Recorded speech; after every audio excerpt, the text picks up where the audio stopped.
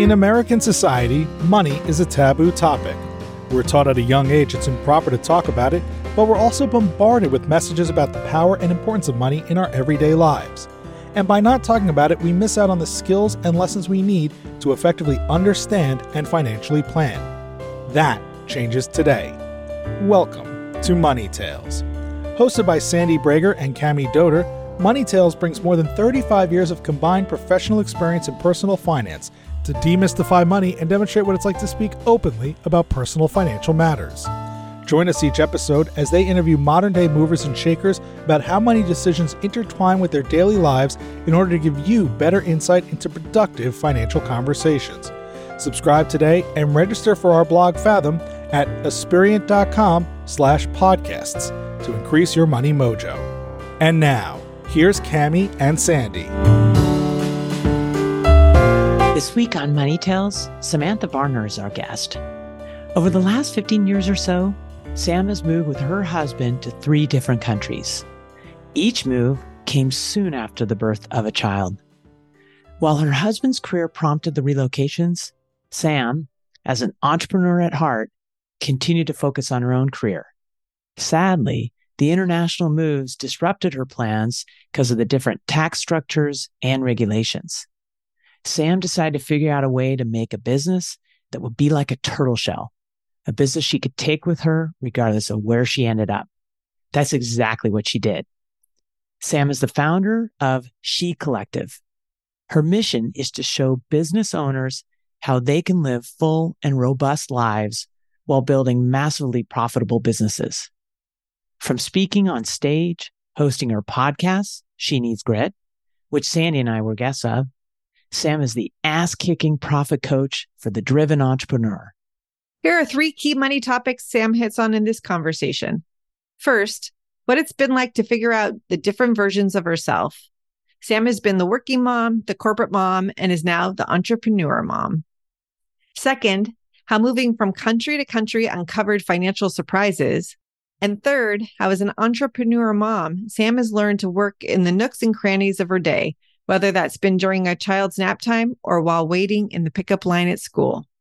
We hope you share this episode with a friend, and please subscribe to Money Tales on your favorite podcast platform. Now on to our conversation with Sam Varner. Welcome to the Money Tales podcast. I'm Cami Doder. And I am Sandy Brager.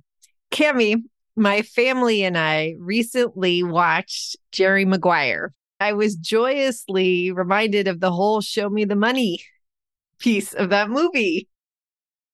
Oh my gosh, that is a memorable scenes in general.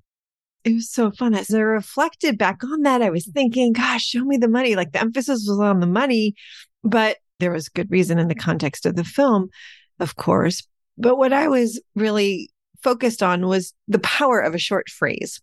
Something as simple as show me the money is so filled with messaging, and how sometimes it can help us out in our money conversations, in our financial lives, when we set financial goals for ourselves, to really boil them down into one simple expression, or even use shortcut names for accounts or achievement of goals, especially the lofty goals. People can have a lot of fun with that. We do that with clients all the time. There's a client that I work with who our catchphrase together is no dog food, because that was the first thing they told us when we started working with them, is make sure that you help us achieve our goals because we don't want to eat dog food when we retire. That was a fear.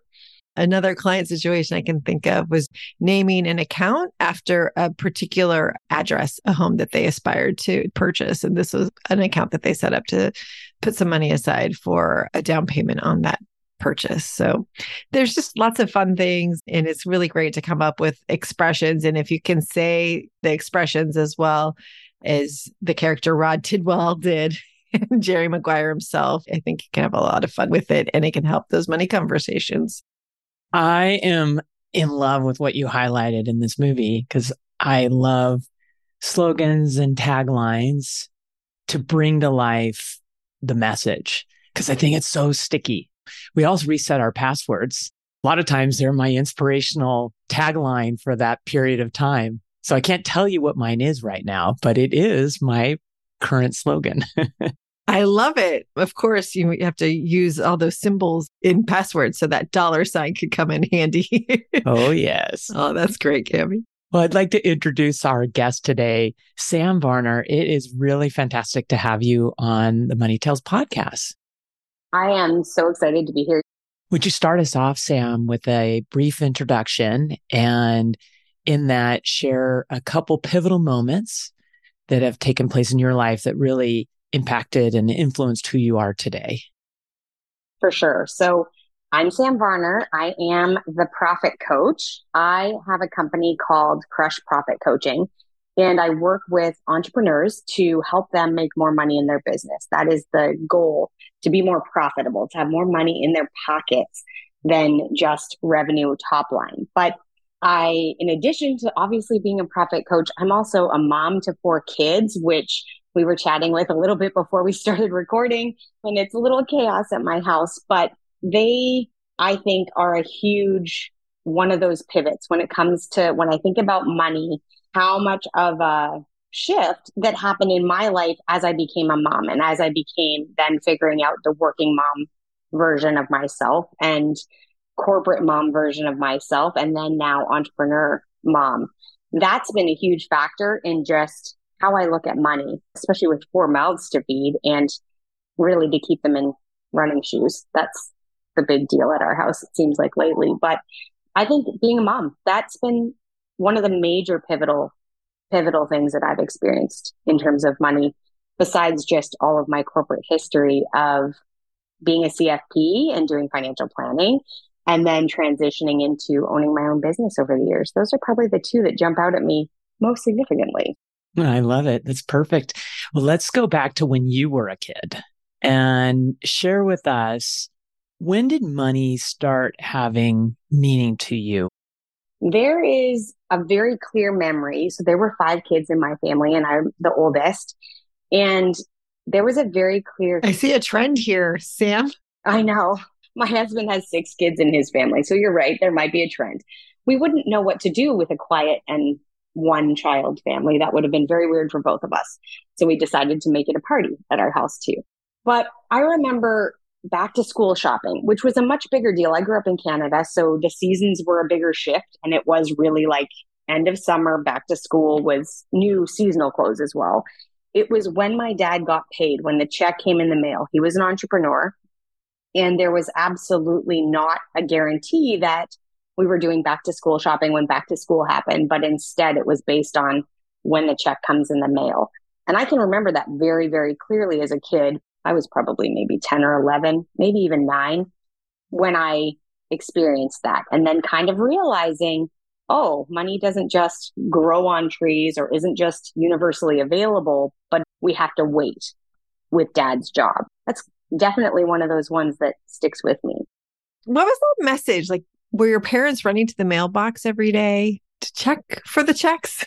No, I don't remember that. I don't remember there even necessarily being a massive stress around it, luckily. I think it was just, and not to say there wasn't stress, I think just maybe it was kept on the down low from the kids, but I think it was just a very factual discussion of money, a very much like, well, as soon as this happens, then that can happen. And until then, cool your jets, kid. We'll get your Levi's or whatever it was I was burning with desire to get for back to school then, as soon as we're capable of doing so. I love that. So they were pairing the receipt of money with the spending of money. That's it. For sure. Sam, how has that influenced you today? It's funny you ask that. I think I am very much that we will buy it when we have money kind of mentality. And I think it probably does link back to being a kid, that it was when we had the funds available is when the purchase was made. Now, that being said, over time, that shifted a little bit with my parents. And I'm not sure necessarily what happened there. They went a little bit more into a credit card situation as I got older. Maybe that was another influence, was the fact that I saw as an older person being able to reflect back and going like, ooh, they went from being waiting till we can get paid to buying before maybe we were able. So that has shifted my thoughts with money too. I actually had not made that connection at all. So making you more cautious as a result? Yeah, I think so. Definitely cautious, I think, and a little bit hesitant to go over our heads. It's like we can get what we can get, but we can't get any more than that. You're getting some great groundings in personal finance from your parents growing up. And you said that you became a CFP, a certified financial planner. Was there a link? I know for me personally, I became a CFP a lot because of the personal financial experience I had as a kid. It just made a lot of sense to me. It wasn't to begin with, actually. So it was out of necessity. So I had been in a public relations job at an agency, and the agency had collapsed. And when it collapsed, I needed a job. And so I had a cousin who was in financial planning who said to me over the Christmas break, "Hey, you could probably do this. Why don't you come and work with me? I think you can do this." And I was like, I need a job. So sure, I'll try. Talking to people, that seems fun, and I can figure the rest of it out. And then I loved it. And so then went down the path. Obviously, you don't start as a CFP necessarily, but I kept pursuing it out of just interest and desire. You talked about your husband and that you two put your heads together and said, what'd you call it? Let's create a team or something. The number of kids. I love it. How about as you were thinking about having a relatively large family, were you talking about money? And if so, what were the conversations about? Trying to think back whether we talked a lot about money. I don't know that we talked a whole lot about money in anticipation of having the kids. I think it was more oh dear, we have a baby now and we need to sort out like, what are our plans? And I think a lot of couples experience this, where if they don't have the conversation before they have kids, all of a sudden things change. The dynamics change a little bit. There's maybe some, especially as a Canadian, I was staying at home with an elongated mat leave, which is such a blessing to have that opportunity. But it still means there's not the same income. If you were both working before the kid, you're not necessarily both working right following that. And so having to have those discussions when all of a sudden it was like, you want to buy all the baby clothes, and perhaps that's not the best life choice at the moment. And how were those conversations for both of you? It took a little bit of practice. We were raised differently. I think everybody comes with their different money impressions and how things work. I'm very much, and have always been, that person where it's like, well, you can just sort it out and make more money. Like I've always leaned very heavily on I'm capable and can create what I need to create. My husband, on the other hand, is a little bit more like, be careful, let's not go so crazy. I'm never thinking I'm going crazy. I'm thinking I'm being quite logical. And he's like, your assumption of everything working out is insane. I don't know what's going on over there. So it took a little bit of negotiation, a little bit of give and take on who's going to win the argument about this piece or that piece. And that compromise of early marriage as well came into it big time with money for us. I'm curious, Sam, as a parent myself, I know having a second child is very different than having a first child. As you and your husband continue to expand your family, presumably you're having more and more of these money conversations related to children. And so I'm wondering, does that get easier too, just like parenting does? Yes and no. For us, one of the reasons it maybe didn't get easier is because when we had our second baby, we then were very quickly approached with a job opportunity for my husband to go to Australia. So we left Calgary and went to Australia at that point. And part of our decision making at that point was the cost of daycare, how much I'm making in my job, whether it makes sense for me to continue to work and pay for daycare and that sort of thing, and the cost of living in Alberta the way that it was at the time, versus him making a very big career jump and moving to a whole new foreign land. So for us, it was like almost every time we added a baby, it was like we were adding not only a baby, but like a huge shift in where even were we living from an economic standpoint. When we moved to Australia, our research and our reality of what it costs to live there were very different. We did not do a good job. It was a huge growth for him in his career, and financially it was growth for the family. What we didn't take into consideration was how big of a change of lifestyle and cost of living one country to the other was going to be. And we found out the day we got on a plane that we were pregnant with baby number 3. That's a surprise for everybody. Wow. Tell us how you did it.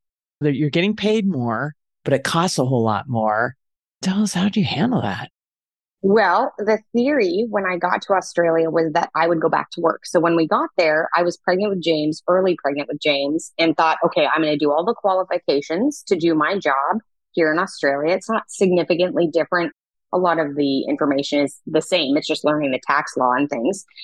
And so I did all the qualifications. I was all ready to go. And Harrison came along. So then we have James, who was born there. I was all qualified. I was about to get a job. I had a new little baby and I thought I can do this. And then I got pregnant again. So we won't talk about that. But then as I was pregnant with Harrison, so baby number 4, my husband came home and said, "How do you feel about Houston?" And I said, "Houston, Texas?" Somewhere in Australia, Houston? Yeah, exactly. Is there a Houston here in Australia? Sounds great. Very cool. Where are we going to live in the outback? No, it was Houston, Texas. So I had gone to the effort of doing all of the qualifications to be ready to go in the financial industry in Australia, had started interviewing for jobs. I was seriously there. And then he got called by his office and said, like, "Hey, we have an office in Houston. Would you guys be interested in going back stateside?" And it's a 4-hour flight from my family versus a 30-hour flight. So all the family reasons to make that shift. So my qualifications from Canada were useless. My Australian qualifications were useless. And so here we came. But the cost of living is less in Houston than it is in Australia. So there's a financial win in there somewhere. Wow, but the career pause sounds major. So I'm curious, how did you work your way through that, especially knowing you were ambitious and had this growing family? I mean, it's astounding to me as I just think through everything that you're sharing about your moves and how it aligns with your family growth. There was definitely some frustration. I'm not going to sugarcoat it. I was kind of like, really? But also it made sense in the greater scheme of things of what we were trying to do. So when we moved here, my youngest was 8 weeks old when we got to Houston. And so when the timing is after that, but shortly thereafter, probably 6-8 months by the time we had moved into an actual house, we were in a temporary apartment for a little while with 4 little kids. You can imagine what that was like. It was nuts. But I started thinking about how can I work here, but not be stuck with American qualifications and then move to Norway or something. I was deeply afraid that we were going to end up being in another country and me being like, well, I'm very well qualified, just never where I live. So that's unhelpful. So I decided I was going to figure out a way to make a business that would be like a turtle shell. So how could I have something that I could take with me regardless of where I ended up? And that's where I started doing financial coaching with people. So when Harrison went into basically the beginning of preschool is when I started doing that. So it was a long thinking process of like, how can I make this happen here? Sam, you mentioned earlier that childcare was a big consideration in your family's finances. How did you square the presumed need for childcare with growing a business for yourself? I didn't basically use childcare. So in its traditional form. So it wasn't like the kids were all getting dropped off. When we moved here, my daughter was in kindergarten, which is full day kindergarten in Texas. So she was in kindergarten here. So that was her giving me 6 hours a day. Then Marcus went into preschool, and there's a lot of Mother's Day out programs and things like that here in Texas. And I'm sure other places in the States as well that allowed like a 3-day a week, 5 hours a day kind of opportunity. And it fluctuates a little bit. So I started using things like that where I was like, okay, so he's there. And then when the little boys were at home, it was just working in the nooks and crannies, working at nap time and hoping that aligned with the 2 boys and didn't align when I had to pick people up from preschool.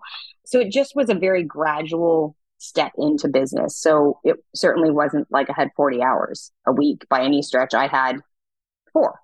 And then sometimes I had 2 if people wouldn't sleep. And then sometimes I'd have 5 if things all aligned. Or I worked in the van in carpool lines more than any other place because the kids were trapped in car seats and they couldn't get out.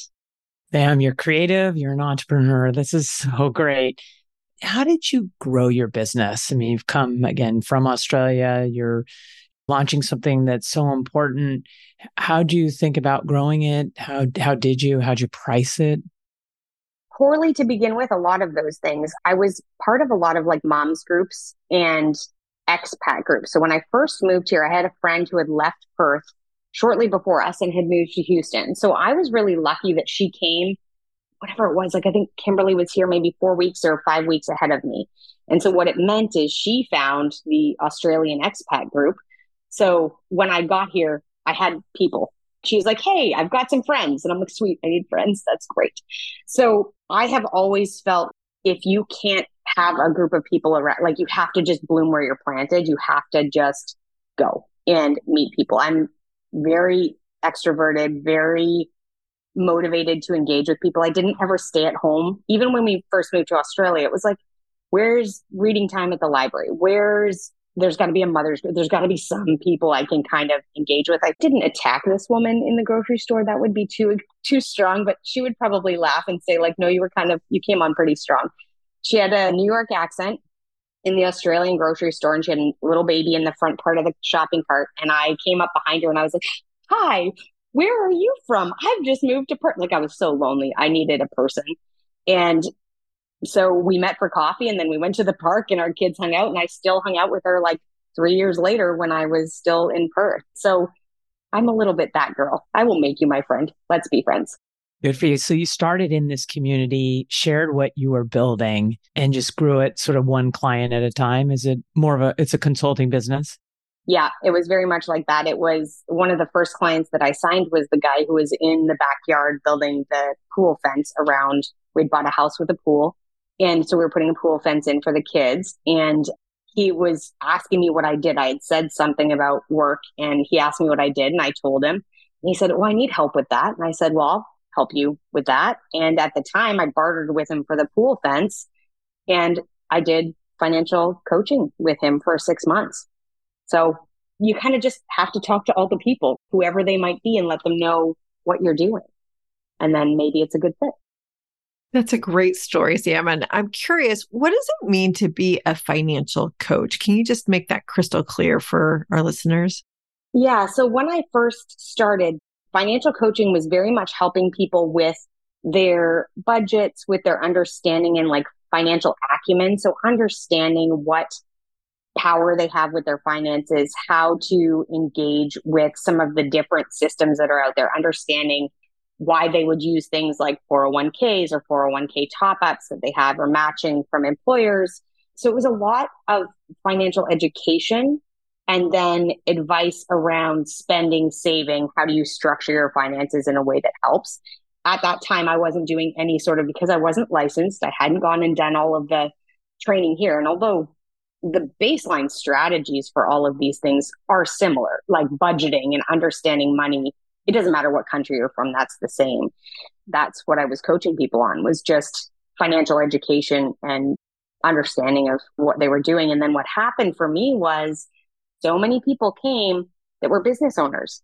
So it went from being like, I can help you figure out your budget and manage your money. Or wait, you have a business? Okay, I can help you make more money in your business. And that will not solve your problems. We all know that doesn't solve your problems, but certainly alleviate some of the stress. And then you can work on your personal financial stuff. So that's how I ended up profit coaching versus financial coaching. I love the profit orientation.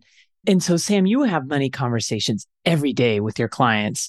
And I was wondering, what's the most surprising observation that you've had with your clients? I think there's two. I think there's number one, people who own businesses that are highly reluctant to be salespeople, despite the fact that you have no choice but to be a salesperson in ownership of business. You have to be the person who's willing to put yourself out there and share your knowledge and ask for payment in return. You have to get very comfortable with that. And I think it's surprising to me how many people start businesses and don't realize they're going to be talking sales. They're going to have to engage in that uncomfortable money chat in that way. That's probably the first one that I see a lot. I think the second one is shame around not understanding the finances of their business. And that's huge. It's huge. I see it in almost every client is some level of, I should already know this, despite the fact that we're not actually ever taught this. Like, unless you went through and did an MBA with an entrepreneurial focus, we're not taught how to manage our money. We're just expected to know, like we learned from osmosis, from our parents who didn't know necessarily very well either. There's that expectation, and yet it's completely unrealistic. So people feel terrible about it and don't want to talk about it, and then make a mess of their money by accident, not talking about it. Yeah, we see that one all the time in our business, and it comes up a lot on Money Tales, which is why it's so important to have these money conversations. Sam, are your parents still alive? They are. What does your father think of you having become an entrepreneur like he was? That's a really good question. I haven't directly ever asked him, which I'm like, well, that's going to be our next phone call. I haven't directly asked him. He's always very interested. He's always been very encouraging, but also very like, he wants to know what I'm doing, even if he doesn't always completely. I'll be talking about Instagram or something like that. And he's like, what even, or the podcast, he kind of is like, wait, what is a podcast again? So there's some questions around the tech sometimes, but I think he's definitely proud of me. I think he sees how much of an influence he had having a business of his own. I certainly alluded to and told him, you are the reason I started a business because I saw you and I wanted to be like the boss. That looked great. That was really fun to hang out at the job site with you. And you were the guy telling the people how to do the job and knowing how to do the job. That was cool to me. So he knows that. I think he's probably pretty proud of me that happened. Oh, I bet he is. And I'm curious, are you intentionally modeling entrepreneurship to your children? Even if I wasn't intentionally doing it, they're picking it up anyway. Especially two of my boys are very much like Harrison, the youngest, is the one who has said to me, like, well, make it bigger. Make the company bigger, Mom, because I need somewhere to work when I get big. Like, have you made $1 million yet this week? And I'm like, this week? No, darling, sorry. I'm working on it. So he definitely sees this is a thing you can do. And my 13-year-old, as he's gotten a bit older, I can see his brain working and going like, wait, what do I want to do when I grow up? And I'm like, I don't know. What do you want to do? And he's like, well, do I have to go to college? And I'm like, you don't have to. No, we won't say that in front of Dad, though, because as a guy with his master's in physics, he maybe disagrees a little bit. But we've kind of had those conversations of like, no, you're a lot more capable of controlling your own destiny than following a traditional path. A traditional path's not bad, but it's not a necessity. So they're getting that. They're seeing it. Sam, how do you define success? I really define success in having the comfort to do what I want to do with my time.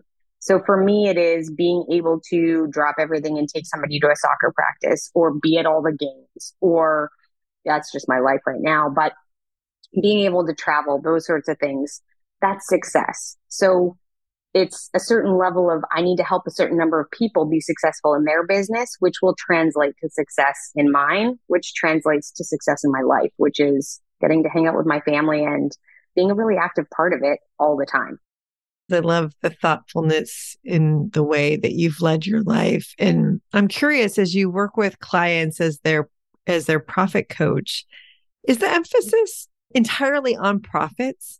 It's not entirely on profits, but it's certainly like profit has to come first from the perspective of what you're doing. And it ties right back to like what I just said about success.